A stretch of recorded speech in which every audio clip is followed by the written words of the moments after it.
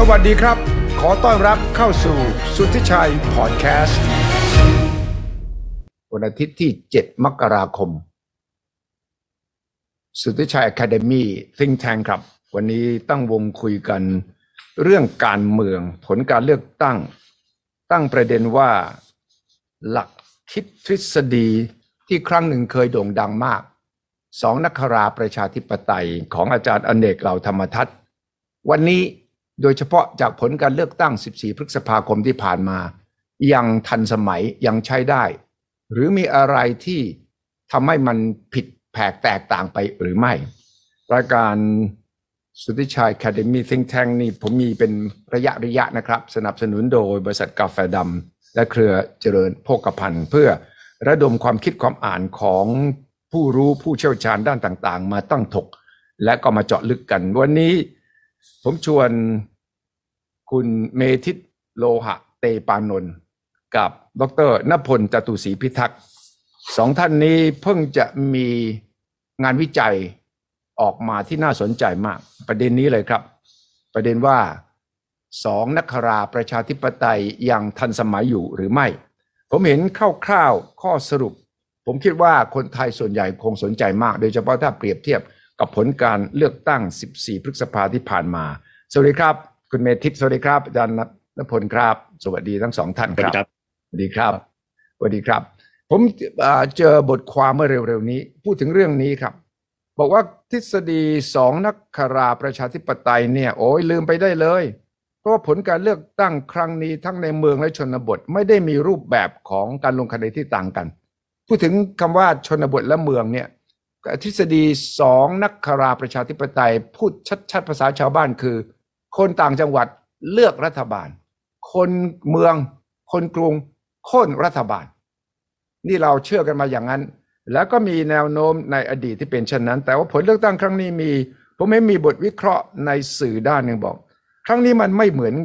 แบบนั้นนะพรรคก้าวไกลได้ 39% เพื่อไทยได้ 29%รวมไทยสร้างชาติได้ 13%ความแตกต่างความนิยมแต่ละพรรคมีลักษณะแบ่งตามภูมิภาคก้าวไกลชนะภาคกลางเหนือและกทม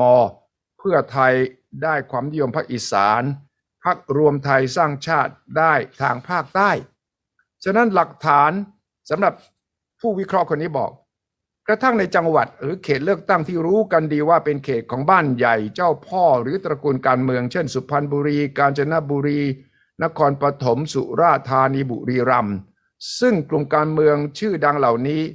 ยังคงชนะเลือกตั้งสสเขตอยู่แต่พ่ายแพ้ในระบบบัญชีโดยสิ้นเชิงก็แปลว่านี่คนนี้เขาวิเคราะห์อย่างนี้ว่าแม้กระทั่งคนชนบทซึ่งเคยถูกมองว่าโง่จนเจ็บก็ยังเลือกแบบเสรีชน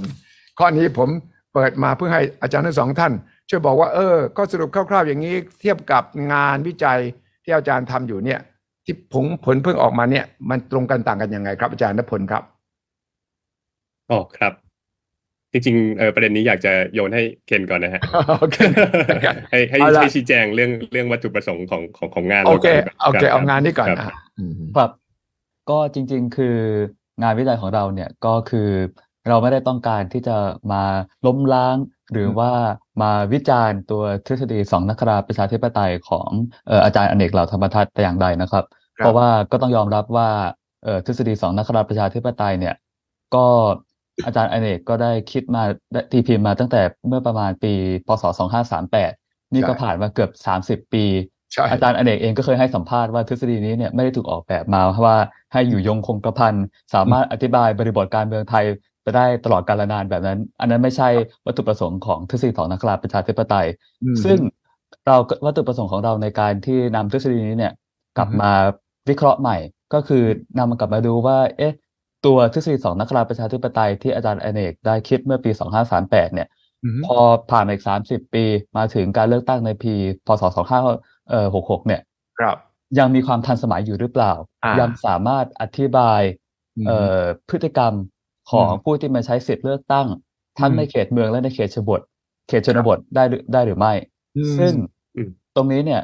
ทั้งก็ขอกล่าวก่อนนะครับว่างานวิจัยนี้มี มีศาสตราจารย์อลันฮิเกนที่มหาลัย University of Michigan มาร่วมวิจัยด้วยนะครับก็ทางศาสตราจารย์ฮิเกนดร.ณพลกับผมเนี่ยเราก็พบว่าทฤษฎีสองนักราประชาธิปไตยเนี่ยจริงๆก็ยังสามารถที่จะอธิบายความแตกต่างระหว่างเขตเมืองกับเขตชนบทได้ในบางส่วนแต่ในบางเรื่องก็อาจจะต้องมีการปรับเปลี่ยนไปเพราะว่าสภาพสังคมสภาพเศรษฐกิจที่เปลี่ยนไปก็ทำให้สภาพความเมืองความเป็นชนบทเนี่ยมันมีความเปลี่ยนแปลงไปแล้วเดี๋ยวผมก็ให้ดร.ณพลลองพูดในเรื่องรายละเอียดของเรื่องสิ่งที่ยังเหมือนกันก่อนแล้วกันครับได้ครับจริงๆแล้วต้องเรียนว่าทฤษฎีสองนักราเนี่ยผมคิดว่ามันสมควรที่จะแยกเป็น2ส่วนนะครับส่วนแรกก็คือเดี๋ยวครับป้าอาจารย์อเนกกำลังเข้ามาร่วมนะครับอาจารย์อยู่ต่างจังหวัดแต่พยายามร่วมสวัสดีครับอาจารย์อเนกครับสวัสดีครับสวัสดีครับสายอินเทอร์เน็ตดีแล้วโอเคเราเพิ่งเริ่มครับอาจารย์ฟังเดี๋ยวฟังแทรกเข้ามาได้ตลอดเลยนะครับอาจารย์ณพลว่าต่อครับครับผมมองว่าทฤษฎีสองนักราของอาจารย์อเนกเนี่ยสมควรที่จะแยกแยะเป็น2ส่วนนะฮะส่วนแรกก็คือข้อสังเกตเรื่องของความแตกต่างในพฤติกรรมทางการเมืองความเข้าใจและการมีส่วนร่วมในระบอบประชาธิปไตยระหว่างคนเมืองและคนชนบทนะครับนี่คือข้อที่1ข้อที่2ก็คือข้อเสนอที่ว่าความแตกต่างนี้เป็นต้นตอของความขัดแย้งทางการเมืองที่นำไปสู่ความไม่ลงหลักปักฐานของประชาธิปไตยแล้วก็การหวนคืนสู่อำนาจของทหารและระบอบเผด็จการ2ส่วนงานวิจัยของพวกเราเนี่ยโฟกัสที่ส่วนแรกเรื่องของความแตกต่างในพฤติกรรมทางการเมืองนะครับส่วนที่2นี้เรายังไม่รู้ถูกไหมครับครับต้องเรียนอย่างนี้ครับงานวิจัยของพวกเราเนี่ยมันเป็นส่วนหนึ่งของ Thai Election Roundtable ที่เกิดขึ้นจากการลงพื้นที่แล้วก็การแลกเปลี่ยนทางความคิดของนักวิชาการอีกหลายท่านในช่วงการเลือกตั้งนอกจากบทความของอาจารย์อลันผมแล้วก็เคนเนี่ยยังมีของอาจารย์สิริพันธ์อาจารย์เวียงรัตน์อาจารย์นพพลอาจารย์หัตถกรอาจารย์จักริดอาจารย์อักนิตอาจารย์สุทธิการอาจารย์กฤติกรแล้วก็อาจารย์ประจักษ์แต่ละท่านเนี่ยนำเสนองานวิจัยแล้วก็มุมมองทางวิชาการของตัวเองที่มีต่อการเลือกตั้งครั้งที่ผ่านมานะครับโดยมีผมกับอาจารย์อลันทำหน้าที่เป็นบรรณาธิการอันนี้ก็ผมอยากจะเชิญชวนให้ทุกท่านไปอ่านได้นะครับเพิ่งมาสดๆเลยอยู่ในเล่มนี้เยี่ยมแล้วก็ขอลิงก์ด้วยเพื่อว่าจะเข้าไปอ่านได้ผมคิดว่าเป็นงานวิจัยวิชาการที่น่าสนใจมากๆโดยเฉพาะผมเองมองว่าการเมืองไทยเรากำลังจะเปลี่ยนอย่างมีนัยสำคัญจากนี้ไปด้วยครับได้ครับเดี๋ยวส่งลิงก์ให้ครับหรือกดในโพสต์ของเคนบน Twitter ได้ครับไป follow กันได้ทีนี้เนี่ยขอเข้าเรื่องกันเลยแล้วกันเริ่มที่แรงจูงใจในการทำงานวิจัยนี้ก่อนคือเรา3คนอาจารย์อลันผมแล้วก็เคนเนี่ยได้มีโอกาสไปพบปะผู้สมัครสสในหลายจังหวัดหลายพรรคในช่วงเลือกตั้งนะครับเราได้สนทนากับผู้ที่ช่วยเหลือพวกเขาหาเสียงด้วยที่เราเรียกกันว่าหัวคะแนนนะฮะได้ติดตามการลงพื้นที่การปราศัยแล้วก็สิ่งที่เราสัมผัสได้เนี่ยก็คือผู้สมัครและทีมงานเนี่ยเขามักจะจำแนกแยกแยะฐานเสียงของตัวเองโดยการขีดเส้นระหว่างบริเวณที่มีความเป็นเมืองกับบริเวณที่มีความเป็นชนบทในเขตเลือกตั้งเขาเราค้นพบว่าเขามักจะเปรียบเทียบเขตเลือกตั้งของเขาเนี่ยเป็นเหมือนไข่ดาวอันนี้คือคำที่เขาใช้กันนะฮะ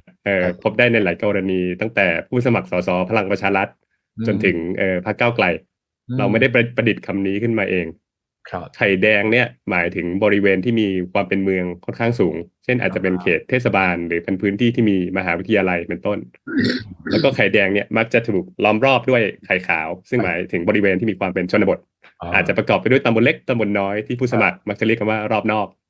มากไปกว่านั้นเนี่ยเราพบว่าผู้สมัครสสมักจะใช้ยุทธศาสตร์ในการหาเสียงเลือกตั้งที่ไม่เหมือนกันในโซนไข่แดงกับไข่ขาวอันนี้มันน่าจะเป็นของตายนะฮะสำหรับนักการเมืองที่ต้องทำงานพื้นที่แต่สำหรับนักรัฐศาสตร์อย่างพวกเราเนี่ยผมมองว่ามันเป็นอะไรที่น่าสนใจใช่ครับในโซนไข่แดงเนี่ยผู้สมัครสสพรรคก้าวไกลในจังหวัดอย่างในอีสานเนี่ยเขาบอกว่าเขาขายพรรคอย่างเดียวในเมืองขายพรรคอย่างเน้นการพูดเรื่องการปฏิรูปกองทัพเป็นต้นในขณะที่โซนไข่ขาวรอบนอกเนี่ยคนเน้นเรื่องเบี้ยผู้สูงอายุเป็นต้นแล้วก็คือยังมีความแตกต่างอยู่ไม่แต่สำหรับผู้สมัครพรรคก้าวไกลเองแต่ความแตกต่างเนี้ยผมต้องเรียนอย่างนี้สำหรับผู้สมัครพรรคการเมืองอื่นเนี่ยมันชัดเจนกว่าเช่นในเมืองเนี่ยพูดเรื่องนโยบายแต่นอกเมืองเนี่ยเน้นเครือข่ายหัวคะแนนเป็นต้นอันนี้สำหรับผู้สมัครพรรคการเมืองอื่นนะครับข้อสรุปที่เราได้จากการสำรวจการลงพื้นที่ก็คือประเทศไทยไม่ใช่ไข่ดาวในลักษณะที่ว่าไข่แดงคือกรุงเทพแล้วก็ไข่ขาวคือต่างจังหวัดแต่ไข่ดาวเนี่ยมีให้พบเห็นได้ในแทบทุกจังหวัดหรือแม้กระทั่งในเขตเลือกตั้งเดียว พูดให้จำง่ายๆก็คือเรามีไข่ดาวหลายฟองหรือไข่ดาวกระจายนั่นเอง ดาวก นะค ระ รับ จาย ครับซึ่งเราสามคนเนี่ยตั้งข้อสังเกตว่าไอ้ไดนามิกแบบนี้เนี่ยมันมีลักษณะที่มันแตกต่างอย่างมีนัยสำคัญจากภาพจำที่เกิดขึ้นจากทฤษฎีสองนคราประชาธิปไตยผมย้ำนะครับว่าภาพจำไม่ใช่สิ่งที่อาจารย์อเนกเขียนอย่างเดียวนะ ภาพจำ ครับ ภาพจำ ซึ่งหลายท่านตีความว่าเมืองคือกรุงเทพเท่านั้นแล้วก็ชนบทคือต่างจังหวัดโดยที่มีความเข้าใจว่าการมีส่วนร่วมในประชาธิปไตยแบบคนละเวอร์ชันกันนำไปสู่วงจรอุบาททางการเมืองและข้อสรุปที่ว่าคนต่างจังหวัดตั้งรัฐบาลคนกรุงเทพล้มรัฐบาลวัตถุประสงค์ของงานวิจัยของเราคือการทดสอบว่าทฤษฎีสองนคราการตีความแบบนี้ว่ากรุงเทพคือไข่แดงแล้วก็ชนบทคือไข่ขาวเนี่ยมันยังใช้ได้ไหมในการอธิบายแล้วถ้าไม่ได้เนี่ยเราควรจะต้องทำการแก้ไขหรือปรับปรุงยังไงครับซึ่งอันนี้ก็ต้องให้ความยุติธรรมอย่างที่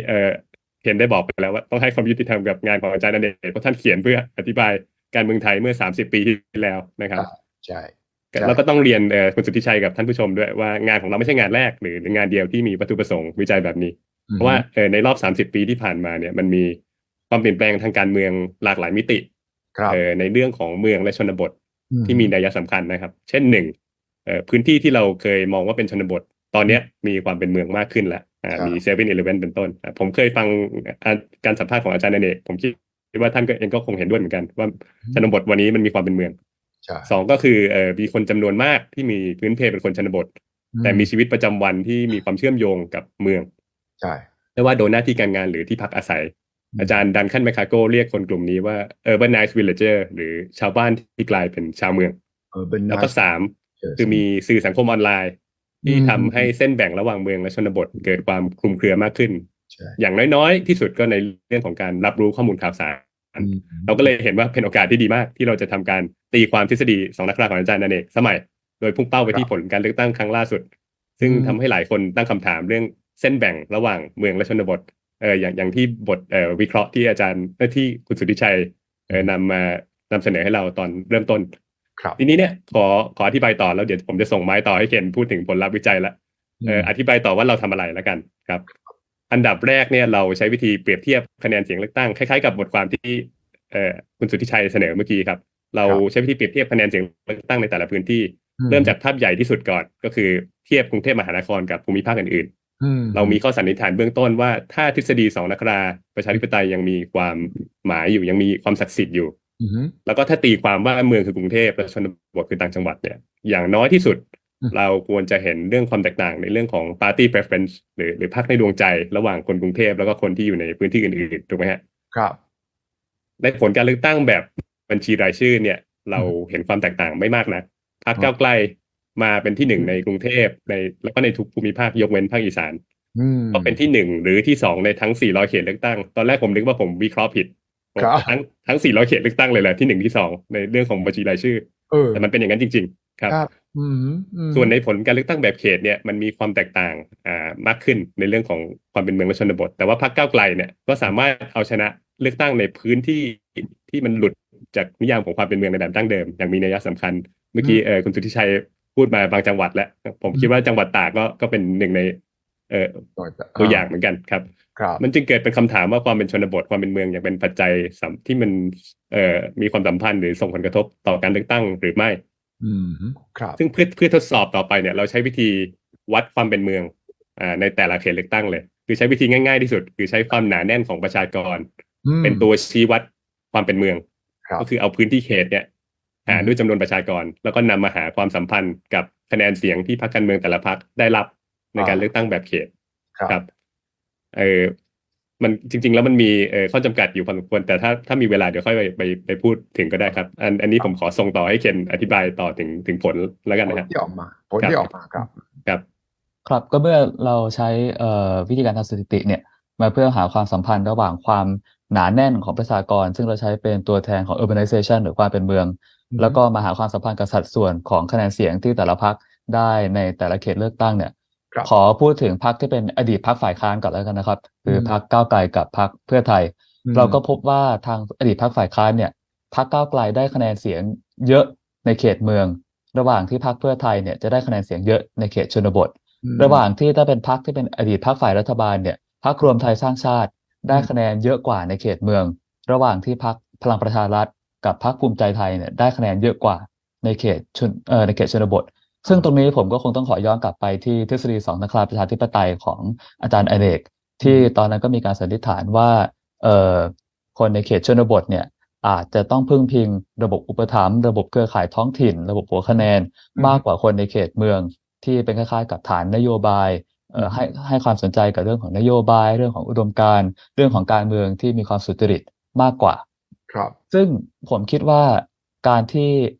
เราเห็นว่าพรรคก้าวไกลกับพรรครวมไทยสร้างชาติเนี่ยได้คะแนนเสียงเยอะกว่าในเขตเมืองก็ยังสะท้อนว่าทฤษฎีของสองนคราประชาธิปไตยเนี่ยจริงๆก็ยังมีความทันสมัยอยู่พอสมควรนะครับเพราะว่าพรรคก้าวไกลซึ่งก็ได้ขายตัวเองว่าเป็นตัวแทนของความก้าวหน้าต่อต้านระบอบคสช.แล้วก็พรรครวมไทยสร้างชาติเนี่ยที่ชี้ตัวเองชัดเจนว่าเป็นพรรคอนุรักษ์นิยมผูกตัวเองกับพลเอกประยุทธ์แล้วก็ก็คือทั้งสองพรรคเนี่ยมีอุดมการณ์ที่ชัดเจนมากทั้งสองพรรคก็ได้คะแนนเสียงทำได้ดีในเขตเมืองแต่พรรคเพื่อไทยซึ่งในการเลือกตั้งที่ผ่านมาก็ต้องยอมรับนะครับว่ามีภาพพจน์ที่ค่อนข้างคลุมเครือเราไม่ค่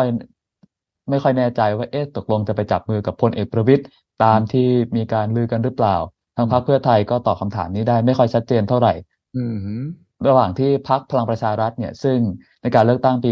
62ก็คือเป็นพรรคที่มีความชัดเจนในด้านนโยบายอุดมการณ์อนุรักษ์นิยมแต่พอมาการเลือกตั้งปีที่แล้วเนี่ยก็เปลี่ยนมาเป็นอุดมการณ์ของเรื่องการก้าวข้ามความขัดแย้งพลเอกประวิตรจะเป็นคนเข้ามาแก้ปัญหาพลเอกประวิตรเขียนอย่างชัดเจนว่าทั้งอนุรักษ์นิยมทั้งเสรีนิยมเนี่ยเป็นกับดักที่เราต้องก้าวข้ามซึ่งก็ทำให้ภาพพจน์ของพรรคพลังประชารัฐเนี่ยก็ไม่ค่อยชัดเจนเท่าไหร่เหมือนกันในแง่ของอุดมการณ์เพราะฉะนั้นเราก็เลยค่อนข้างจะเห็นได้ชัดครับว่าทฤษฎีสองนคราประชาธิปไตยเนี่ยก็ยังมีความชัดเจนในเรื่องของเขตเมืองและเขตชนบทคนเลือกตั้งเนี่ยยังมีพฤติกรรมที่แตกต่างกันอยู่ซึ่งถ้าเราจะตีความการวิจัยครั้งนี้นะครับซึ่งผมคิดว่าก็อาจจะต้องทำด้วยความระมัดระวังนิดนึงเพราะว่าตอนนี้ก็ยังเพิ่งผ่านการเลือกตั้งมาได้ไม่นานข้อสรุปอะไรก็อาจจะยังเห็นได้ไม่ชัดเท่าไหร่แต่ผมคิดว่าก็อาจจะมองได้มุมนึงว่าในการเลือกตั้งครั้งนี้เนี่ยแทนที่จะเป็นคนต่างจังหวัดตั้งรัฐบาลคนกรุงเทพล้มรัฐบาลเนี่ยเราเห็นได้ชัดว่าคนกรุงที่เลือกพรรคก้าวไกลกับคนต่างจังหวัดที่เลือกพรรคเพื่อไทยเนี่ยได้มาร่วมมือกันในทางหนึ่งที่จะตั้งรัฐบาลแต่ว่าการสลับขั้วของพรรคเพื่อไทยซึ่งผมเชื่อว่าคนที่มาลงสิทธิ์ใช้เสียงส่วนมากก็คงไม่ได้คาดคิดก็ทำให้การตั้งรัฐบาลดังกล่าวเนี่ยไม่สำเร็จเป็นการเปลี่ยนรัฐบาลแค่กึ่งกลางคือมีพรรคเพื่อไทยมาร่วมกับพรรคที่เป็นขั้วรัฐบาลเดิมจัดตั้งรัฐบาลแต่สิ่งที่แน่ๆนะครับก็ตามที่ดร.ณพลได้กล่าวไปแล้วคือการเมืองไทยตอนนี้ก็มีสภาพเป็นคล้ายไข่ดาวหลายฟองมันไม่ใช่ความแตกต่างระหว่างกรุงเทพกับต่างจังหวัดแล้วแต่มันเป็นความแตกต่างระหว่างเขตเมืองทั้งหมดกับเขตชนบททั้งหมดซึ่งตรงนี้เนี่ยก็เป็นสิ่งที่ทุกพรรคการเมืองก็คงจะต้องไปคิดไปทำกันบ้านสำหรับการเลือกตั้งในครั้งต่อไปว่าบ้านใหญ่ที่พึ่งพิงระบบเครือข่ายระบบหัวคะแนนระบบอุปถัมภ์จะยังสามารถอยู่ต่อได้หรือไม่คะแนนปาร์ตี้ลิสต์ของหลายๆพรรคการเมืองนอกจากพรรคก้าวไกลที่ตกต่ำก็เป็นสิ่งที่สะท้อนว่าการเมืองแบบเก่าๆเนี่ยอาจจะใช้ไม่ได้แล้วทุกพรรคจะต้องเร่งการสร้างกระแสจะต้องเร่งการหาสิ่งที่เขาเรียกกันว่าเป็นหัวคะแนนธรรมชาติ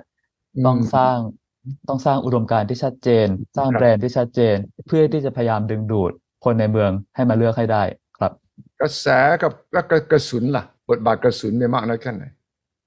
ที่บอกเมื่อสักครู่เคนบอกว่าสร้างกระแสแต่ว่าแล้วต้องสร้างกระสุนมากน้อยแค่ไหนผมคิดว่าการเลือกตั้งครั้งที่ผ่านมาเนี่ยก็เห็นได้ชัดนะครับว่าในเขตเมืองมีกระสุนอย่างเดียวเนี่ยอาจจะไม่พอ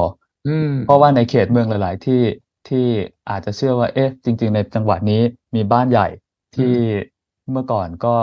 สามารถชนะการเลือกตั้งได้ใสๆพอมาครั้งนี้เนี่ยพอเจอพรรคก้าวไกลเข้าไปก็กลับมีความเซอร์ไพรส์กันพอสมควรเลยว่ากระแสของพรรคก้าวไกลเนี่ยมาแรงเหลือเกินครับเพราะฉะนั้นผมคิดว่าถามว่ากระสุนความสำคัญของกระสุนจะหมดไปเลยหรือยังก็คงไม่ใช่เพราะว่าหลายๆพรรคที่ผมบอกว่าภาพที่แบรนด์อาจจะไม่ชัดเจนเท่าไหร่อุดมการณ์อาจจะไม่ชัดเจนเท่าไหร่ในครั้งที่แล้วในการเลือกตั้งครั้งที่แล้วก็ยังสามารถชนะการเลือกตั้งได้ หลายที่นั่งอยู่พอสมควรนะครับก็ไม่ใช่ว่าเขาใกล้เคียงความสูญพันธุ์หรืออะไรแบบนั้นแต่ว่าก็คงต้องมองว่าถ้ามองภาพต่อไปในการเลือกตั้งไม่ว่าจะยุบสภาปีนี้หรือว่าอีก4 ปีว่ากันใหม่การเลือกตั้งครั้งหน้าสภาพสังคมสภาพเศรษฐกิจก็ยิ่งเปลี่ยนไปกว่าเดิมอีก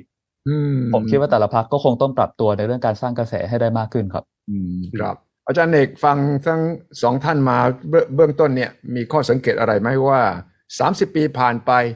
ทฤษฎี2 นคราของอาจารย์เนี่ยแน่นอนมันยังมีหลายส่วนที่ยังเป็นจริงอยู่ขณะเดียวกันมันก็มีหลายส่วนจากไข่ดาวฟองเดียวกลายเป็นไข่ดาวหลายฟองมาวางเรียงกันไข่แดงกับไข่ขาวมันผสมปนกันหยุดหมดมันไม่ได้แยกชัดเจนขนาดนั้นใช่ไหมครับอาจารย์นั่นเองใช่ครับคือ ตอนที่ผมคิดเรื่อง2 นคราแล้วก็เขียนเนี่ยนะทั้งที่เป็นภาษาไทยที่เราใช้ชื่อว่า2 นคราประชาธิปไตยทั้งที่เป็นบทความที่ตีพิมพ์ในหนังสือรวมเล่มนะชื่อ The Tale of Two Democracies ตอนนั้นเนี่ยผมพูดถึงคนชั้นกลางเนี่ยแล้วก็ผมพูดถึงการเป็นเมือง urbanization ก็ คนหลายคนก็ดูเบามองเบาเพราะว่าเขามีความรู้สึกว่าการเมืองไทยเนี่ยมันไม่เปลี่ยนไม่มีวันจะเปลี่ยนเพราะฉะนั้นเวลาพูดถึง middle class ก็มีคนสงสัยมากเพราะเขามีความรู้สึกว่าคนไทยน่าจะยังเป็นคนจนนะครับกับคนรวยคนจนคือคนส่วนข้างมากแต่ว่าผมเริ่มสังเกตแล้วมันมีคนชั้นกลางเกิดขึ้นแล้วคนชั้นกลางนี่จะกำหนดการเมืองนะครับแต่อีกเรื่องหนึ่งก็คือเรื่องเมืองกับชนบทเนี่ยเราปี2535ถึง2540เนี่ยเราก็ยังคนทั่วไปก็ยังมีความรู้สึกว่าประเทศไทยเป็นชนบทมากนะครับแต่ว่าผมเริ่มมีความรู้สึกแล้วว่ามันกำลังเป็นเมืองอย่างรวดเร็วนะครับเพราะผมเป็นคนที่เดินทางออกต่างจังหวัดบ่อยผมได้สังเกตว่าเมืองมันเกิดขึ้นอย่างรวดเร็วมากแล้วก็ทฤษฎีที่ตั้งแต่ยุคผมเป็นเด็กๆเนี่ยแล้วมีผู้ใหญ่กว่าผมเขียนขึ้นมาเรื่องกรุงเทพเป็นเมืองโตเดี่ยวผมก็เริ่มรู้สึกว่ามันไม่จริงแล้วนะครับเพราะผมรู้สึกว่าเมืองเชียงใหม่ก็โตมากเมืองนครราชสีมาก็โตมากขอนแก่นก็โตมากนะครับเพราะฉะนั้นเนี่ย ไอ้ความคิดที่จะไปมองว่ามันมีไข่ที่มันมีแต่ไข่แดงอยู่ใบเดียวแล้วที่เหลือนอกนั้นเนี่ยเป็นไข่ขาวเนี่ยก็มันเป็นไปได้ยากนะครับแต่ว่า อันนี้เนี่ยเวลาเราพูดถึงความแตกต่างของเมืองกับชนบทเนี่ยผมคิดว่ามันไม่เพียงแต่ตอนเลือกตั้งแต่เวลาที่มันมีการเดินขบวนมีการขับเคลื่อนทางการเมืองขนาดใหญ่เนี่ยบางทีมันก็เป็นอย่างนั้นแล้วภาพตอนเดินขบวนเนี่ยศูนย์กลางที่สำคัญเนี่ยมันมักจะอยู่ที่กรุงเทพเพราะฉะนั้นภาพที่ว่ากรุงเทพเป็นเมืองโตเดี่ยวเนี่ยมันก็ยังเป็นภาพจำที่ยังยากที่จะลดลงไปได้ใช่ไหมครับคุณสุทธิชัยจำได้ว่าตอนที่คุณสุทธินำขบวนพันธมิตรเนี่ยนะครับก็กรุงเทพนะครับรัฐบาลก็หวั่นไหวรัฐบาลก็ส่วนเซนะครับแล้วก็ในต่างจังหวัดเนี่ยก็ไม่ได้สนับสนุนกระบวนการของคุณสนธิมากนักนะครับตอนนั้นมันก็เมืองกับชนบทแล้วก็เมืองในที่นี้ก็หมายถึงกรุงเทพชัดเจนถูกไหมครับแล้วก็ตอนที่คุณสุเทพทำกปปสนี่ก็เหมือนกันนะครับกำลังของคุณสุเทพเนี่ยอยู่ในกรุงเทพเกือบหมดแต่ทีนี้มันก็ไม่ใช่เป็นกรุงเทพโตเดี่ยวนะแล้วนะครับเพราะว่ามันมีการเคลื่อนกำลังจากเมืองในต่างจังหวัดเนี่ยเข้ามาร่วมกับคนกรุงเทพเนี่ยที่อยู่ภายใต้การนำของคุณสุเทพเยอะทีเดียวนะครับมากมายเนี่ยนะครับเพราะฉะนั้นชะตากรรมของทฤษฎี2 นคราประชาธิปไตยเนี่ยมันก็ที่อาจารย์ทั้งสองท่านมาพูดเนี่ยแล้วก็หยิบเรื่องนี้ขึ้นมาพูดเนี่ยผมก็คิดว่ามันเป็นตัวทฤษฎีที่น่าสนใจเพราะว่ามันไม่ใช่อยู่ที่ผู้เขียนเท่านั้นมันอยู่ที่ผู้อ่านผู้ที่รับฟังเนี่ยเอาไปคิดเอาไปตีความนะครับจนแม้กระทั่งคนที่แคมเปญหาเสียงเนี่ยก็ มีทฤษฎี2นคราประชาธิปไตยอยู่ในตัวใช่ไหมครับแยกแยะระหว่างเขตเมืองเขตชนบทอันนี้ก็ผมเองในฐานะคนเขียนนี่ก็ปลื้มใจมากนะครับแล้วก็ไม่เคยวิตกเลยว่ามันทฤษฎีนี่มันใกล้จะหมดไปแล้วมันยังล้าสมัยอะไรอย่างนี้เพราะว่าทฤษฎีที่ดีเนี่ยมันก็ต้องดูจากความเป็นจริงทีนี้ความเป็นจริงมันเปลี่ยนไปเรื่อยๆทฤษฎีนี้มันก็ต้องแปรเปลี่ยนไปเรื่อยๆนะครับมันจะใช้อธิบายได้เฉพาะช่วง 2530 ถึง 40 แค่นั้นหรือเปล่าก็ที่ฟังจาก2ท่านนี้ก็คือมาจนถึงตอนนี้มันก็ยังพอมีประโยชน์นะครับอันนี้ก็จะตรงกับที่ผมต้องการทำมาตลอดก็คือต้องสร้างทฤษฎีแบบไทยๆให้มากให้เป็นจุดที่เรามาคิดเกี่ยวกับการเมืองไทยด้วยทฤษฎีของเราเองให้มากอย่าพยายามไปเอาแต่ทฤษฎีของฝรั่งมาอธิบายครับ30 ปีก่อนตอนนี้อาจารย์แนวคิดเนี่ยยังไม่นึกว่าเทคโนโลยีทางด้านการสื่อสารมันจะเกิดขึ้นเร็วและแรงขนาดนี้ใช่ก็คุณสุทธิชัยจำได้นะพวกเราเนี่ยไปร่วมหรือไปสังเกตการหรือไปทำข่าวเกี่ยวกับการต่อสู้กับรัฐบาลสุจินดาเนี่ยมันก็เกิดมือถือแล้วเกิดรถเก๋งใช่ไหมครับรถเก๋งเป็นม็อบด้วยเนี่ยเราก็เรียกม็อบรถเก๋งบ้างม็อบมือถือบ้างเราเรียกคำว่าม็อบเราก็คิดว่ามันทันสมัยเต็มทีแล้วตอนนั้นใช่ตอนนั้นคำว่าม็อบมือถือนี่เท่มากเพราะว่าเพิ่งมีมือถือใหม่ๆก็คือพฤษภาคมธมิฬแล้วผมจำได้ว่าผมอยู่ในห้องข่าวและสื่อทางการทั้งหมดทีวีวิทยุถูกสั่งว่าหมอให้ทุกอย่างเรียบร้อยแล้วขอให้ประชาชนอยู่ในความสงบกลับบ้านได้ทุกอย่างไม่มีอะไรแต่ว่านักข่าวของผมเนี่ยบังเอิญมีมือถือรุ่นแรกๆเนี่ยแล้วมันติดบ้างไม่ติดบ้างนะแต่โทรมาจากถนนราชดำเนินบอกว่าที่ทีวีรัฐบาลออกไม่จริงเนี่ยยังยิงกันอยู่เลยกลางถนนนั่นแหละเป็นสัญญาณแรกเลยนะครับอาจารย์ที่ผมเห็นว่าไอ้เทคโนโลยีเนี่ยมันจะเปลี่ยนทุกอย่างมันจะเปลี่ยนการเมืองหมดเพราะการสื่อสารที่แต่ก่อนรัฐบาลคุมการสื่อสารได้ทั้งหมดถ้ารัฐบาลบอกออกสื่อว่าอย่างไรจบอย่างนั้นทุกคนก็เชื่อตามนั้นแต่ไอ้จุดนั้นแหละก็20 กว่าปีแล้วนะอาจารย์พฤษภาคมแล้วคุณสุทธิชัยจำได้ไหมตอน14 ตุลา 16เนี่ยข่าวต่างๆเนี่ยยิ่งไม่มีทางออกจากที่ชุมนุมเลยยกเว้นหนังสือพิมพ์จะลงข่าวให้ซึ่งต้อง24 ชั่วโมงซึ่งหนังสือพิมพ์ก็จะลง24 ชั่วโมงครับกว่าจะไปถึงตามหมู่บ้านชนบทบางทีก็อีกวันหนึ่ง2 วัน2 วันใช่อันนี้ผมว่าเป็นปัจจัยสำคัญอาจารย์ณพลคิดว่าเนี่ยที่วิจัยงานนี้ออกมาเนี่ยมันมีหลายปัจจัยที่ต้องพิจารณามากเลยและผมเชื่อว่าพรรคการเมืองทุกพรรคประชาชนทุกหมู่เหล่าสนใจทฤษฎีนี้มากว่าถ้ามีแนวโน้มการเปลี่ยนแปลงเนี่ยพฤติกรรมสังคมจะเปลี่ยนไปอย่างไรอาจารย์ณพลฟังอาจารย์อเนกแล้วคิดว่างานวิจัยนี้ต้องเดินหน้าต่อไปอย่างไรแน่นอนครับมันมีหลายคำถาม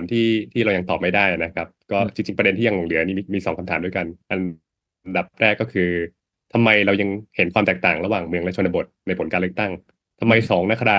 ประชาธิปไตยยังอยู่แม้ว่าจะไม่ใช่กรุงเทพและต่างจังหวัดอีกต่อไปอันนี้ก็ต้องพิจารณาถึงความแตกต่างระหว่างเมืองชนบทในเรื่องของการเข้าถึงบริการภาครัฐและสาธารณูปโภคพื้นฐานเช่นน้ำไหลไฟสว่างทางสะดวกไหม2ก็คือเรื่องของอายุและสถานศึกษาผมคิดว่าอันนี้มันกระจุกอยู่ในตัวเมืองถูกไหมครับสถานศึกษาทำให้อายุเฉลี่ยเนี่ยผมคิดว่าในเขตเมืองเนี่ยอาจจะต่ำกว่าเขตทั่วไป3คือเรื่องปัจจัยของเรื่องของระดับการพัฒนาทางเศรษฐกิจซึ่งก็ยังเห็นความแตกต่างระหว่างบริเวณที่เป็นเมืองกับบริเวณที่เป็นชนบทแล้วก็4คือเรื่องของโครงสร้างของชุมชนนะครับอันนี้ก็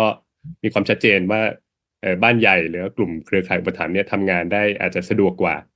ในบริเวณที่เป็นชนบทว่าเวลาเขาไปถึงบ้านเนี่ยเขาเข้าไปคุยได้โดยที่ไม่ได้รู้สึกว่าอึดอัดไม่ได้ต้องไปเคาะประตูถูกไหมครับ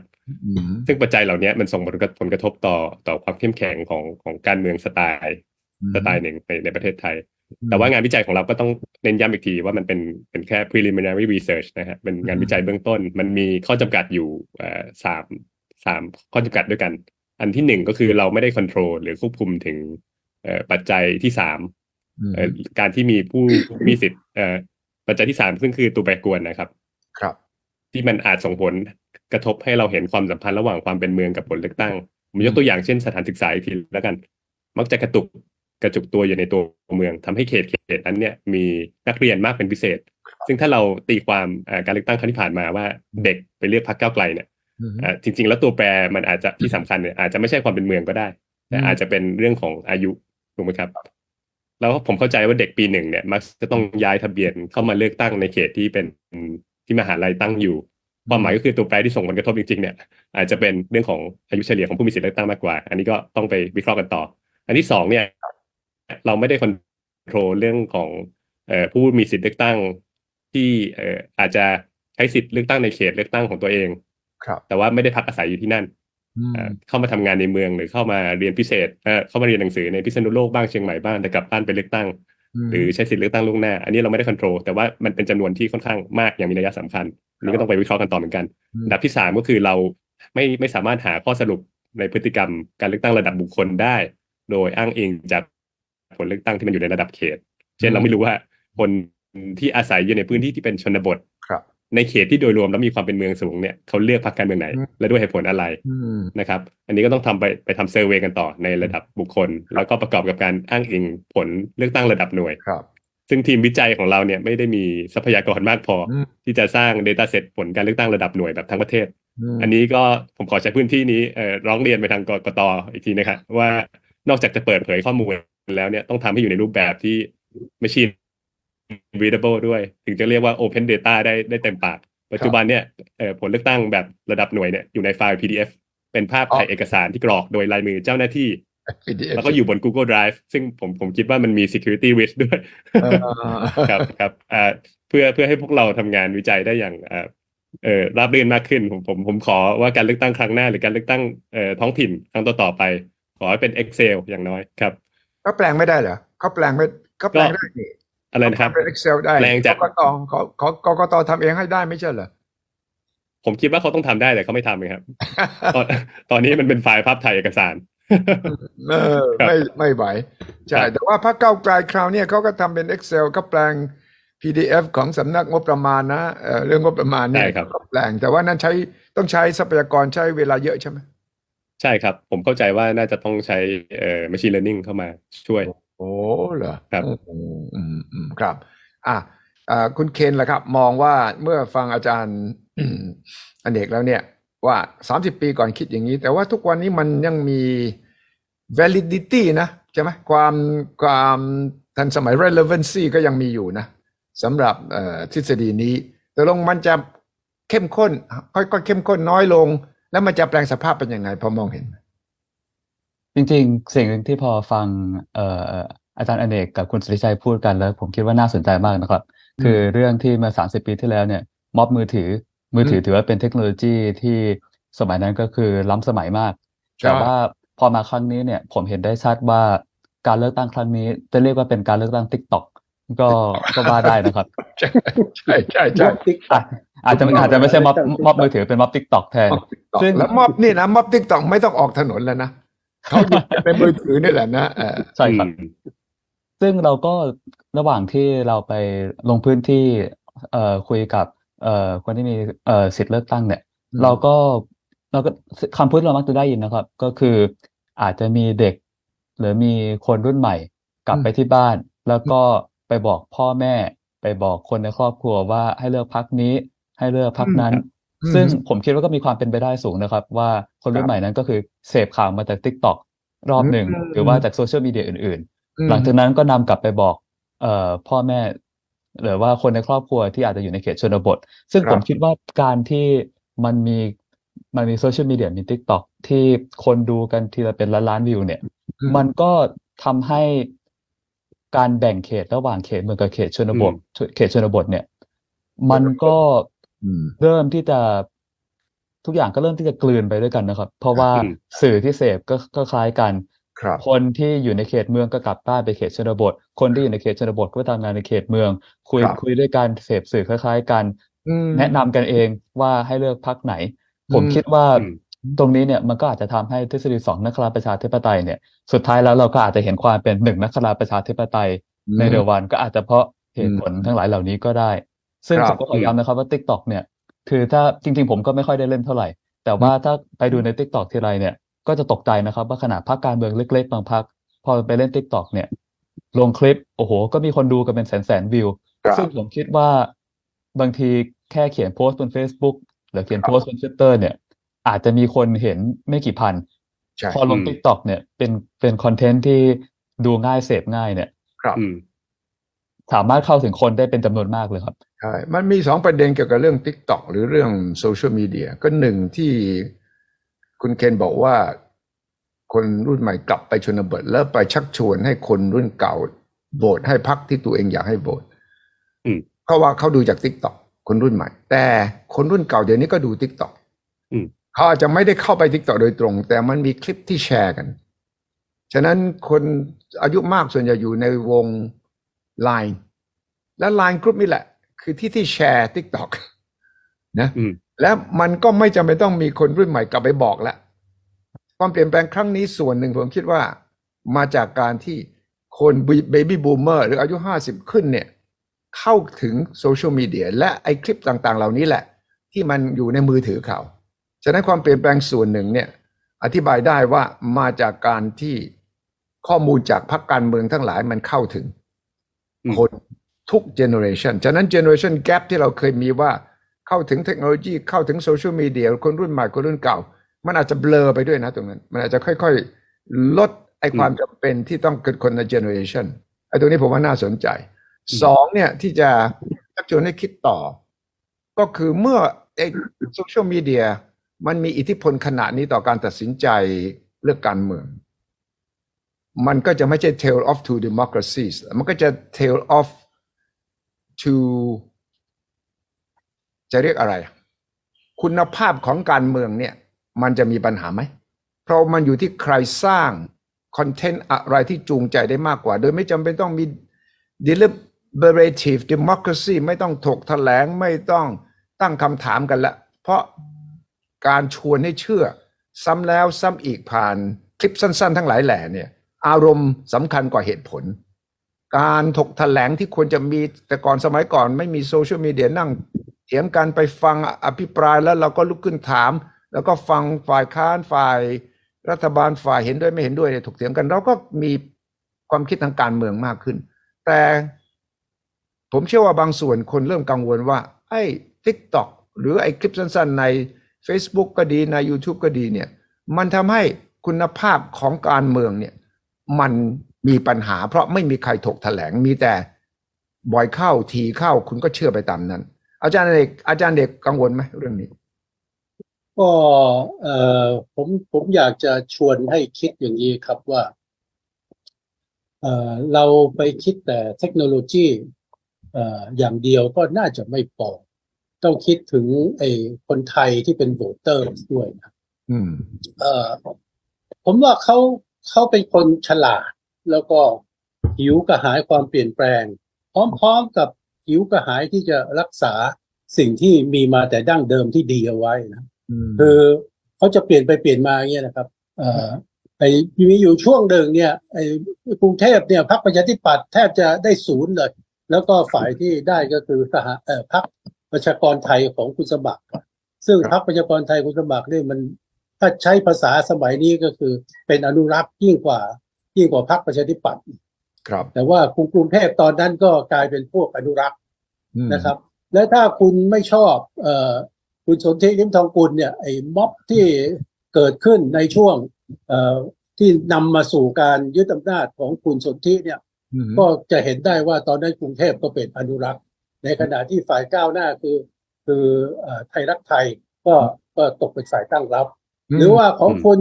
สุเทพเนี่ยถ้าคุณไม่ชอบเขาแล้วเรียกเขาว่าอนุรักษ์เนี่ยก็เขาก็ครองกรุงเทพอยู่เป็นเวลาเป็นปีเลยนะครับแล้วก็ฝ่ายรัฐบาลก็เป็นฝ่ายที่คุณเรียกได้ว่าเสรีนิยมกว่ามันอะไรผมว่ามันพลิกฟิวมากแล้วก็ถ้าผมเนี่ยจะทำการเมืองขึ้นมานะแต่ตอนนี้ผมไม่ได้ทำอะไรแล้วนะครับผมพักผ่อนอยู่ที่บ้านน้ำมาลัยที่หัวหินเนี่ยที่ปราณบุรีเนี่ยนะก็คือผมจะเตรียมตัวสำหรับการไปปลุกคนแก่ขึ้นมาถ้ารายการมันอยู่แค่นะแล้วผมก็จะไม่สนใจคนรุ่นใหม่มากนะเพราะคนรุ่นใหม่มันเกิดน้อยลงไปเรื่อยๆนะถ้าเอาประชากรเป็นที่ตั้งเนี่ยพร พรรคคนรุ่นใหม่เนี่ยมันจะน้อยลงไปเรื่อยๆแต่ว่าคนแก่เนี่ยมันจะตายยาก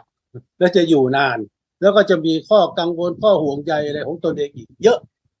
ก็พูดถึงว่ามันมีพลวัตมากเหลือเกินในการเมืองไทยนะครับแล้วก็ถ้าพูดเพื่อจะให้พวกเรา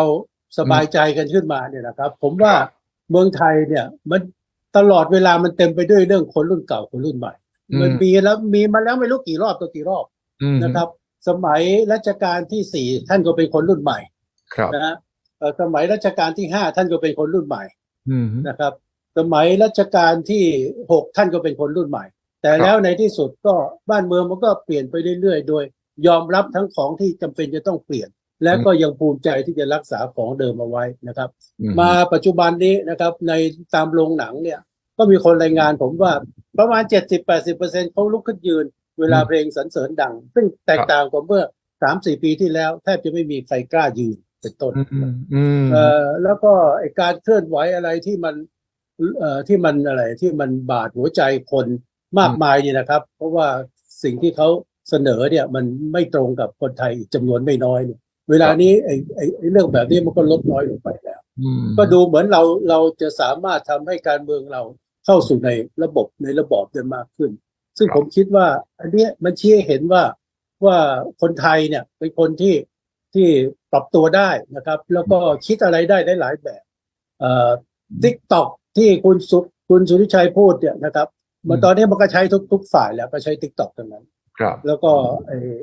ไอ้คนไทยตอนนี้ก็มีความช่ำชองเหลือเกินในการที่จะคิดว่าสถานการณ์บ้านเมืองเป็นอย่างไรและตัวเองควรจะทำอะไรแล้วก็ในส่วนของคนไทยที่ถ้าผมวิเคราะห์จากอะไรยาวๆเนี่ยนะครับเป็นคนที่สุดขั้วไม่เอานะครับถ้าใครสุดขั้วมันจะอยู่ได้ไม่นานครับเพราะฉะนั้นเนี่ยสำหรับพรรคก้าวไกลแล้วผมคิดว่า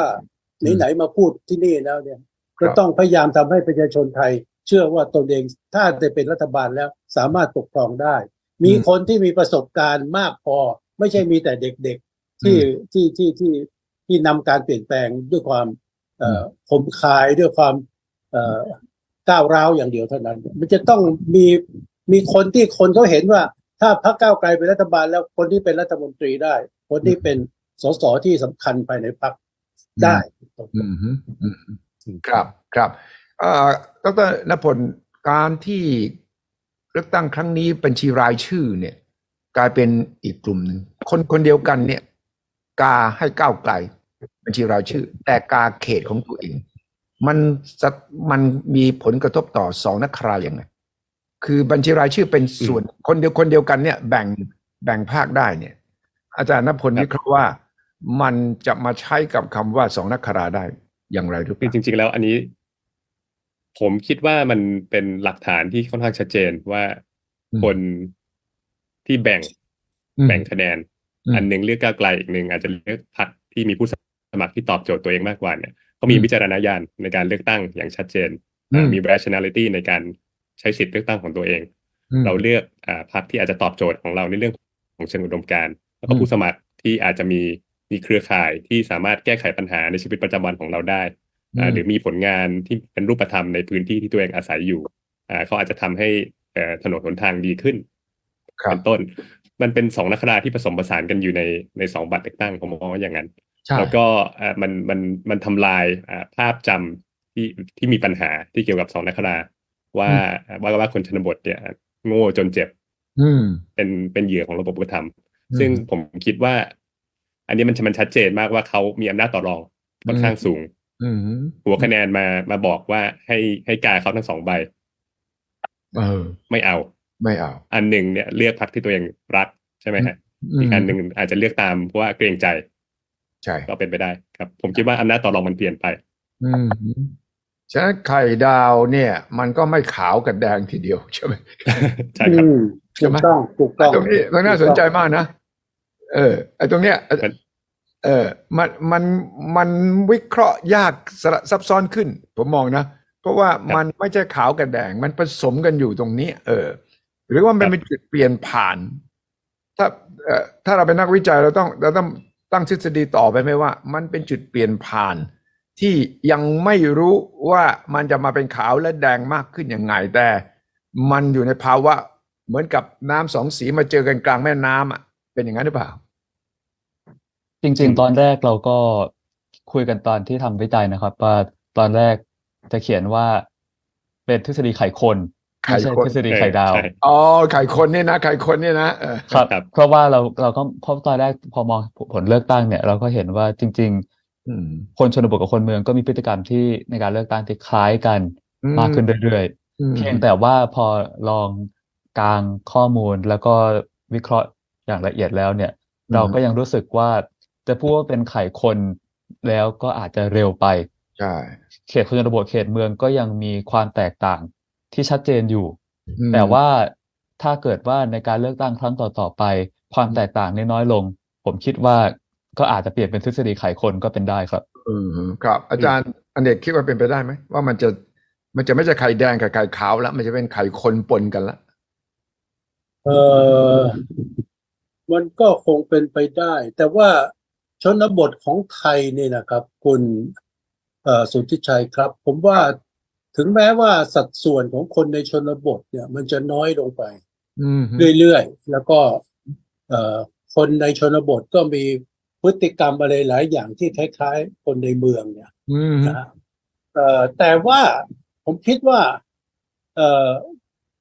ชนบทไทยเนี่ยมันมีความหนักแน่นในทางวัฒนธรรมสูงนะครับอย่างเช่นศิลปะของเราเนี่ยมันมาจากหมู่บ้านมาจากชนบทเยอะเลยนะครับศาสนาของเราก็ในชนบทก็สำคัญมากแล้วก็เวลาเราพูดถึงความเป็นไทยเนี่ยเราก็มักจะต้องบอกว่าอย่าลืมชาวไร่ชาวนาเป็นต้นครับเพราะฉะนั้นเนี่ยผมคิดว่าเราอย่าพยายามไปมองว่าชนบทเนี่ยตามหลังเมืองนะครับผมคิดว่าชนบทเนี่ยนำการเมืองไทยทีเดียวล่ะตั้งแต่หลังที่มีประชาธิปไตยมาเนี่ยฮะตั้งแต่หลังปี14 ตุลา 16เนี่ยในการเปลี่ยนแปลงอะไรต่างๆเนี่ยมันเปลี่ยนโดยคนโหวตเตอร์ในชนบทเนี่ยเยอะมากนะครับนโยบายที่เราเรียกว่าประชานิยมแจกอะไรเนี่ยก็มาจากคนในชนบทนะถูกไหมครับเพราะฉะนั้นผมจะมองให้ตรงข้ามไปว่าชนบทเนี่ยมันกำลังนำเมืองนะครับนำประเทศก็พอจะพูดได้แล้วก็สำหรับประเทศไทยเราก็แต่เดิมเนี่ยเรามักจะคิดว่าการเมืองไทยเราล้าหลังตามหลังคนอื่นแต่ผมคิดว่าการที่เป็นสองนคราเนี่ยเรานำคนอื่นทีเดียวนะครับในอเมริกาเนี่ยยุคของทรัมป์กับแข่งกับคลินตันก็เป็นเรื่องของรัฐที่อยู่รอบๆที่อยู่ใกล้ๆทะเลก็จะเลือกคลินตันนะครับรัฐที่อยู่ข้างในแผ่นดินก็จะเลือกทรัมป์นะครับในมาเลเซียก็มีเรื่องของพรรคที่สีเหลืองกับสีแดงเลยใช้คำว่าเหลืองกับแดงตรงกับของเราเลยนะครับสีเหลืองก็เป็นพวกลูกหลานจีนนะครับ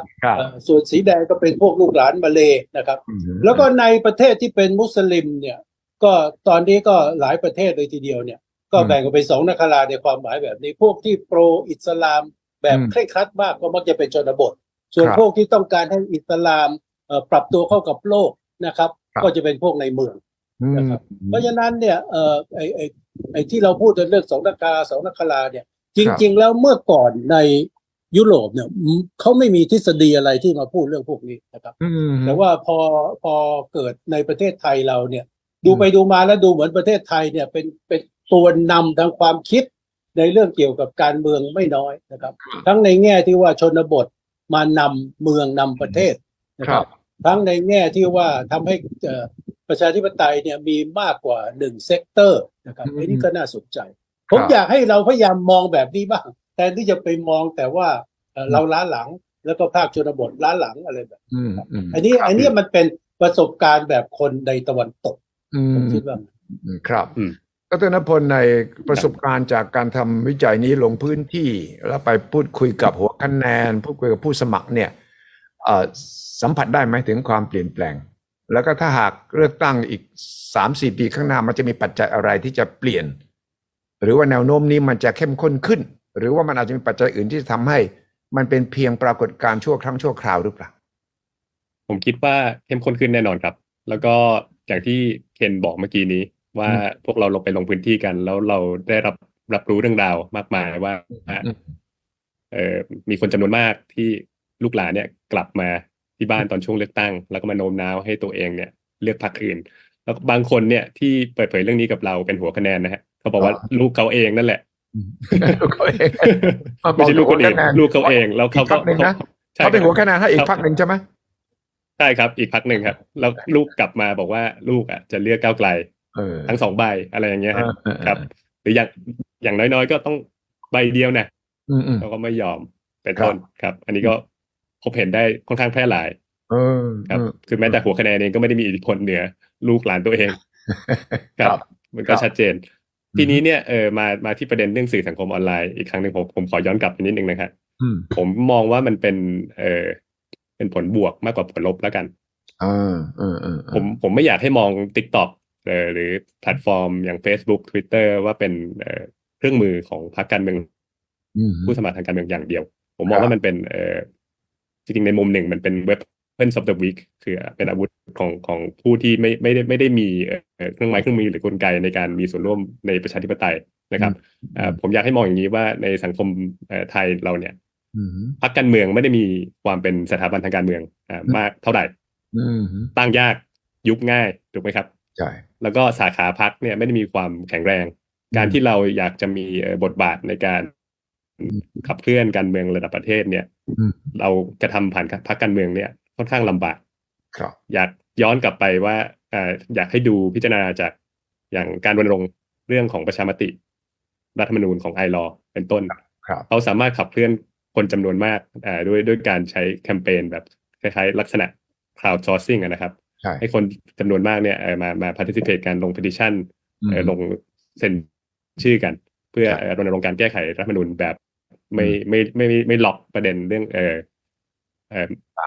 section 1, 2 และ 15ครับทีนี้เนี่ยคำถามที่มีต่อก็คือพรรคการเมืองหรือประชาชนเนี่ยสามารถหาจุดสมดุลได้อย่างไรในการอาศัยเครื่องมือเหล่านี้ในการหาเสียงซึ่งอันนี้ก็ต้องเป็นอะไรที่เราต้องเรียนรู้ต่อในผลการเลือกตั้งครั้งต่อๆไปแล้วก็ดูว่ามันเป็นอาวุธของประชาชนหรือมันเป็นอาวุธของนักการเมืองมากกว่ากันถูกไหมครับเพราะผมเชื่อว่าหัวคะแนนธรรมชาติบางครั้งก็ไม่ธรรมชาติเสมอไปใช่ครับใช่มันไม่ธรรมชาติเสมอไปแต่แล้วก็มัน manipulate ได้ด้วยนะมันสามารถเอาไปปั่นหรือว่าไปทำตามสิ่งที่เราต้องการก็ได้แล้วก็เทคโนโลยีไอ้ deep fake ไอ้ fake news ต่างๆนานามันก็มีผลเข้ามาเยอะนะครับที่มันจะสร้างให้เกิดข้อมูลเท็จข้อมูลบิดเบี้ยวจะเป็นทั้ง disinformation หรือจะเป็น fake news เนี่ยมันก็เราก็ไม่สามารถแยกแยะได้ตรงนี้ก็เป็นความซับซ้อนอีกเรื่องหนึ่งใช่ไหมครับคุณเคนครับก็ยังผมจริงๆงานวิจัยที่ผมก็อยากจะทำนะครับคือลองดูว่าเปอร์เซ็นต์ของข่าวที่มีการส่งกันในกลุ่มไลน์ไม่ว่าจะเป็นกลุ่มไลน์ครอบครัวกลุ่มไลน์รุ่นอะไรแบบนี้เนี่ยสัดส่วนของข่าวจริงกับข่าวปลอมเนี่ยมันเท่าไหร่กันจริงๆผมก็อยากจะรู้เหมือนกันครับยังคิดอยู่ว่าเราจะมีวิธียังไงที่จะไปวัดได้แต่ผมก็ต้องขอพูดในเชิงบวกของเทคโนโลยีเหมือนกันนะครับว่าจริงๆก็มีงานวิจัยอีกชิ้นหนึ่งที่ผมก็เพิ่งทำเสร็จไปก็เราทำแบบสอบถามให้คนไทยเนี่ยได้ลองจับคู่ว่าแต่ละพรรคการเมืองเนี่ยเสนอใครเป็นแคนดิเดตนายกรัฐมนตรีเสนอนโยบายอะไรเป็นหลักแล้วก็มีใช้สโลแกนหาเสียงอะไรเป็นหลักซึ่งผลที่ออกมาเนี่ยก็เห็นได้ชัดเจนนะครับว่าคนไทยเนี่ยก็มีความตื่นรู้ทางการเมืองสูงครับคนจากที่เราทำเนี่ยคนประมาณเกือบ 90%เกือบ 80% สามารถระบุได้ถูกต้องว่าใครเป็นแคนดิเดตนายกรัฐมนตรีของก้าวไกลกับเพื่อไทยซึ่งคนก็อาจจะถ้าเกิดว่าคนที่เป็นคอการเมืองเนี่ยก็อาจจะบอกว่า 90% นี่ก็ไม่ได้ฟังดูสูงนะมีคนตั้ง 10% ที่ไม่รู้ว่าใครเป็นแคนดิเดตนายกรัฐมนตรีของพรรคการเมืองใหญ่ๆแบบนี้แต่ผมคิดว่าต้องคำนึงว่าคนส่วนใหญ่ที่ไม่ได้สนใจการเมืองในทุกวันที่แค่ทำงานนี่ก็เหนื่อยแล้วไม่ได้มีเวลาที่จะมาสนใจการเมืองอะไรขนาดนั้นตัวเลขเกือบ 90% นี่ผมว่าสูงทีเดียวนะครับแล้วก็แม้แต่ในเรื่องของสโลแกนเลือกตั้งเนี่ยคนเกินครึ่งจากที่ทำแบบสอบถามเนี่ยสามารถตอบได้ถูกต้องว่าสโลแกนของพรรคก้าวไกลพรรคเพื่อไทยพรรครวมไทยสร้างชาติเนี่ยแต่ละพรรคใช้สโลแกนอะไร คนประมาณ 53% เลยครับที่บอกได้ว่าพรรครวมไทยสร้างชาติใช้สโลแกนว่าทำแล้วทำอยู่ทำต่อผมก็คิดว่ามันก็เป็นปรากฏการณ์ทางการเมืองที่ก็น่าสนใจครับที่คนมีความสนใจในเรื่องการเมืองสูงขนาดนี้แล้วผมคิดว่าเทคโนโลยีเนี่ยก็คงมีบทบาทอย่างสำคัญครับที่ช่วยให้คนไทยเนี่ยเข้าถึงข้อมูลทางการเมืองเหล่านี้แล้วก็สามารถที่จะใช้ข้อมูลการหาเสียงของแต่ละพรรคการเมืองเนี่ยมาประกอบการตัดสินใจตอนเพื่อไปลงคะแนนครับใช่อาจารย์ณพลที่ไปสำรวจไปวิจัยเนี่ยคุยกับคนส่วนใหญ่ก่อนเลือกตั้งไม่ใช่คุยหลังเลือกตั้งตั้งรัฐบาลหลังเลยนะหลังเลือกตั้งช่วงไหนก่อนครับก่อนเลือกตั้งหลังเลือกตั้งไม่ก่อนเลือกตั้งประมาณ2 อาทิตย์ครับ2 อาทิตย์จนถึงวันที่14สภาครับสิ่งที่ตามมาหลังเลือกตั้งมันมีผลกระทบต่อการวิจัยงานนี้ไหมเพราะว่ามันมีเซอร์ไพรส์หลายเรื่องที่ตอนที่ไปถามเขาอาจจะมองการเมืองอีกแบบแต่พอการตั้งรัฐบาลระหว่างเพื่อไทยกับก้าวไกลตอนแรกทำท่าจะไปด้วยกันและพลิกขั้วและมาตั้งรัฐบาลแบบที่เห็นอยู่กลายเป็นว่าภาพเดิมที่เราไปคุยกับผู้มีสิทธิ์เลือกตั้งหัวคะแนนว่าเพื่อไทยแนวโน้มภาพเป็นเสรีนิยมก้าวไกลเป็นเสรีนิยมค่ายเดียวกันตอนนี้หลังจากเลือกตั้งเสร็จภาพเดิมของเพื่อไทยที่เป็นเสรีนิยมกลายเป็นนำอนุรักษ์นิยมเนี่ยมันมีผลกระทบต่องานวิจัยนี้ไหมผมไม่ได้มองว่ามันมีผลกระทบโดยตรงขนาดนั้นนะครับแต่ผมมองว่ามันมีผลกระทบในเชิงว่าผู้ที่เป็นโหวตเตอร์ที่พยายามพิจารณาระหว่างพรรคเพื่อไทยกับพรรคก้าวไกลเนี่ยผมว่าตอนนี้น่าจะได้คำตอบที่ชัดเจนมากขึ้นว่าตัวเลือกไหนเหมาะสมกับตัวเองนะครับแต่ทีนี้ผมอยากจะดึงกลับมาประเด็นที่เกี่ยวกับ2 นคราอีกทีหนึ่งข้อสรุปของทฤษฎี2 นคราเนี่ยคือคนชนบทตั้งรัฐบาลคนชนชั้นกลางในเมืองเนี่ยล้มรัฐบาลคำถามก็คือชนชั้นกลางในเมืองวันนี้ทั้งที่เลือกก้าวไกลและทั้งที่เลือกเพื่อไทยเนี่ยเขาสนับสนุนประชาธิปไตยแบบมีเงื่อนไขหรือไม่เช่นรัฐบาลที่มาจากการเลือกตั้งต้องไม่ทุจริตและต้องขับเคลื่อนประเทศไปในทิศทางที่พวกเขาได้รับประโยชน์หรืออย่างน้อยไม่เสียประโยชน์หรือไม่ครับซึ่งประเด็นนี้ผมมองว่ามันมีนัยสำคัญอย่างมากต่อแนวโน้มของการอยู่รอดของประชาธิปไตยแล้วก็ความเชื่อมั่นใน political system นะครับเพราะว่าแง่ละคือเราไปเลือกสมมตินึกภาพโหวตเตอร์ของก้าวไกลไปเลือกก้าวไกลแต่ว่าก้าวไกลไม่ได้เป็นรัฐบาลทั้งที่อันดับเสียงมาเป็นอันดับ1ถูกไหมครับดังนั้นเนี่ยเขาจะยังสนับสนุนประชาธิปไตยในรูปแบบนี้อย่างไม่มีเงื่อนไขต่อหรือไม่อันนี้ก็ต้องเป็นคำถามที่เราต้องพิจารณากันต่อเพราะว่าแรงสนับสนุนของชนชั้นกลางในเมืองเนี่ยมักจะเป็นปัจจัยสำคัญในการเข้าสู่อำนาจและการดำรงอยู่ในอำนาจของเผด็จการอย่างน้อยก็ใน30 กว่าปีที่ผ่านมาถูกไหมครับครับฉะนั้นข้อนี้ก็น่าสนใจว่ามีเงื่อนไขไหมใช่ไหมว่ามีเงื่อนไขไหมแล้วก็เงื่อนไขถ้ามีหรือไม่มีมันจะมาจากปัจจัยอะไรแล้วคุณเคนดูแล้วมันจะแสดงออกยังไงก็ผมคิดหมายความว่าแสดงที่ว่าคนในเมืองเนี่ยจะมีเงื่อนไขสนับสนุนรัฐบาลหรือไม่เนี่ยมันไม่ใช่แค่ว่าโอ้ยคุณชนบทโหวตเพราะว่ามีอิทธิพลมีเงินนะมีบ้านใหญ่แต่ว่าคุณกรุงอิสระกว่าเป็นตัวของตัวเองมากกว่าแล้วก็เราไม่เห็นด้วยรัฐบาลชุดนี้ถึงแม้เสียงข้างมากจะมาจากชนบทแต่เราจะพิจารณาจากเงื่อนไขที่ว่า